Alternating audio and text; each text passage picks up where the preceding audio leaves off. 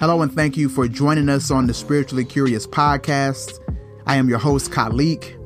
And the question today has to do with salvation, religious salvation.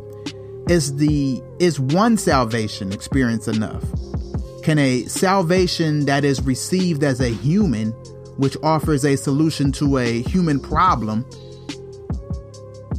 that human problem being some sort of disconnection from God and a tendency to recognize oneself as a material being instead of a spiritual being.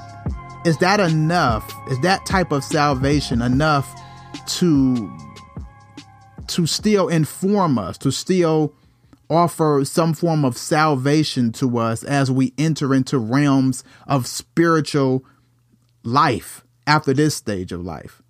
Basically, can a spiritual being existing in a spiritual realm continue to benefit from a human salvation that was essentially needed because of a human problem? Although the world's religions have differences in practice, belief, comprehension of God, and human purpose, they do find agreement in the idea that humanity has a deficiency.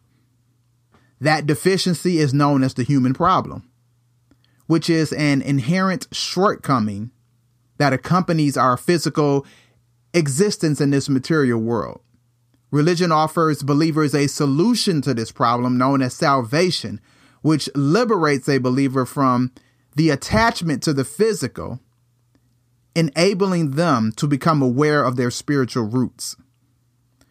While the human problem is our attachment to the physical body, the material world, and the ordinary identity that it gives us, it is also our ignorance of our inextricable connection to God, the depth of our spiritual roots, and the reality and possibility of our extraordinary spiritual identity.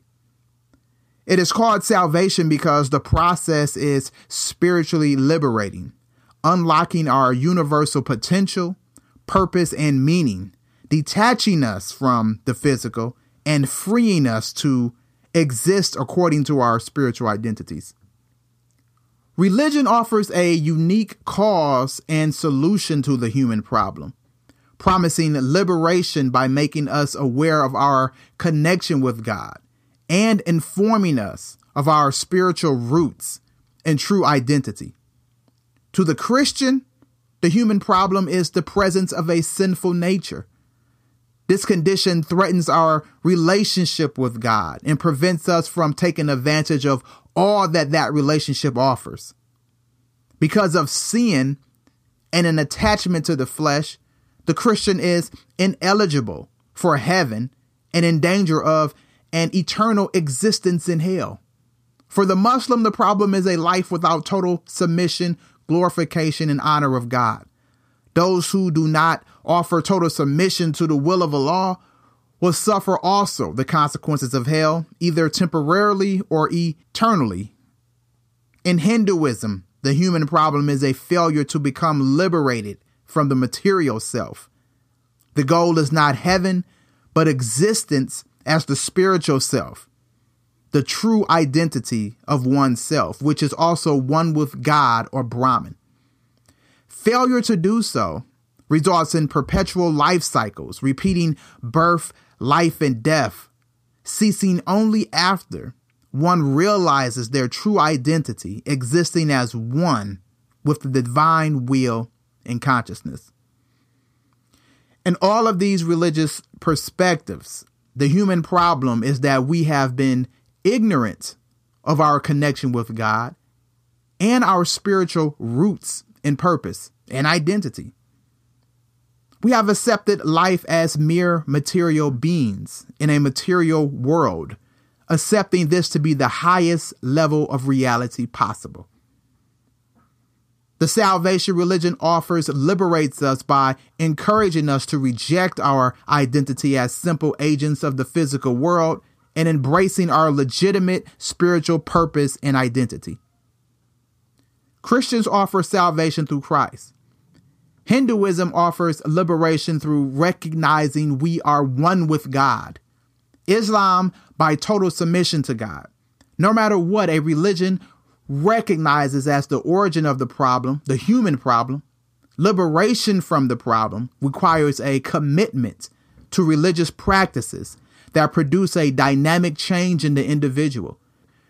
Religious salvation is spoken of as an event, a transformation, an enlightenment, a liberation, an awakening, or a realization that can only be obtained through specific practices. Once this transformative event takes place, it does not need to be completed again. It is believed that religious salvation has the power to liberate the believer without further salvations taking place. Although living as a liberated person is a task that takes great commitment, religion recognizes salvation as a one-time event benefiting you in this life and beyond. It is called salvation because the process is spiritually liberating, unlocking spiritual potential, purpose, and meaning, detaching our existence and identity from the material world and focusing on a spiritual existence and identity. But salvation is only the beginning of a spiritual discovery of self. It is the unveiling of the possibilities of who and what we are. When this life is over and the next life begins, either in heaven, nirvana, or at one with Brahman, those new realms of reality will produce new possibilities. Knowledge of who and what we are will expand with each new spiritual realm of experience, each having a very unique reality and purpose, unknown and impossible to be expressed in the previous realm of existence.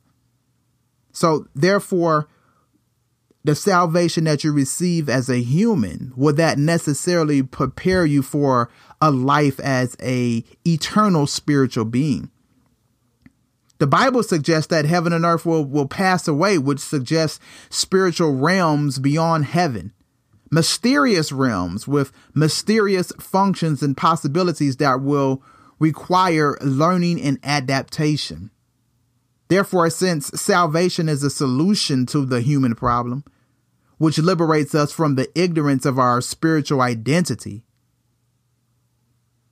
we can say religious salvation has informed us of who and what we are spiritually, but was not intended to inform us in the spiritual realm as spiritual beings throughout all eternity.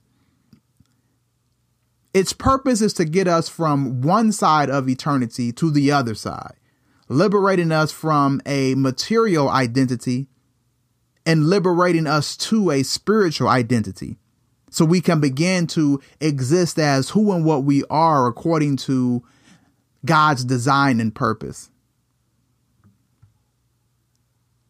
Does a single event of religious salvation that has the power to liberate you from the human problem, is that enough to fortify you against the concerns, issues, and potential problems, concerns, whatever you want to call them?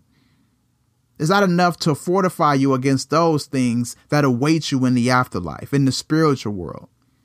Will we not need also a spiritual liberation from adverse spiritual circumstances that we encounter in unknown spiritual realms? What does a human salvation offer one that has residency in the afterlife and is subject to the reality of spiritual laws, spiritual rules of engagement, dangers in the spiritual world, and spiritual methods of conduct? It is normal in religion to have both a God that is good and a force that is evil in opposition to God in some form or fashion. Talk of spiritual warfare and a battle for the soul of human beings is common. Adam and Eve fell even in their intimate relationship with God. Satan was once a being of virtue, but fell victim to desire and became evil. Not only was Lucifer faced with a unique spiritual problem, so were a third of angels, heaven's angels, that followed him. If deficiencies are present in the heavenly realms, where those under the direct command of God and those in intimate relationships with God are not immune to such corruption, surely the end of all problems is not solved by addressing the human problem on earth. Is it not possible for there to exist a spiritual problem that awaits us somewhere in eternity? If the spiritual world is eternal, having multiple levels of various kinds and purposes, should we not expect to encounter multiple issues, circumstances, and problems of multiple kinds, levels, and purposes, each unique and as complex as the spiritual realm in which we encounter them? Can a salvation that addresses a human problem be all we need as spiritual beings to handle these types of issues? With a basic understanding and operation in the truth that we are spiritual beings, one with God in all creation, be enough? Or are there additional liberations to be made, additional salvations necessary to address future deficiencies that require a unique liberating solution to a unique problem? So if salvation is a solution to the human problem, reconnecting us to our spiritual identity, there seems to be a need for additional liberations from future problems awaiting us as we experience life as spiritual beings throughout eternity. If we as spiritual beings retain the freedom to use our consciousness to decide, interpret knowledge, and understand experiences, we will always be subject to misinterpret them. Just as in the case of Lucifer and Adam and Eve. This does not suggest that the power and legitimacy of our personal religious salvation is invalid. No, not at all. Not at all. It's simply to say that its purpose, the purpose of the religious salvation, seems to be the beginning of a spiritual journey, the beginning of a connection with God, the beginning of an understanding into who and what you are, an introduction to your spiritual roots. The act of religious salvation, such as the acceptance of Jesus Christ as your Savior, the recognition in Hinduism that you and God are eternally united, or the total submission to Allah, are methods of elevating the human consciousness with the spiritual and an awareness of an eternal connection with God. To think that salvation is a one-time event sufficient for all eternity suggests that perfection is reached with one form of salvation. But that can't be true, because although we are aspects of God, we are not the one and only true God ourselves in totality. Therefore, there is no perfection possible for us. While God requires no liberation because God possesses no lack, there is surely continued moments of salvation that will occur during our existence as spiritual beings, as we will forever remain imperfect and in need of guidance, direction, and informing. Salvation liberates us from a material existence to a spiritual one. But what will prepare us for the stages of existence from spiritual beings and beyond, existing in spiritual realms? It may not be another religious salvation, but one of another origin that has the ability to liberate the spiritual being from a certain deficiency, situation, problem, or circumstance. Regardless of the method, a liberating factor must accompany us as imperfect, eternal beings in order to guide and reveal truths of who and what we are throughout our spiritual existence.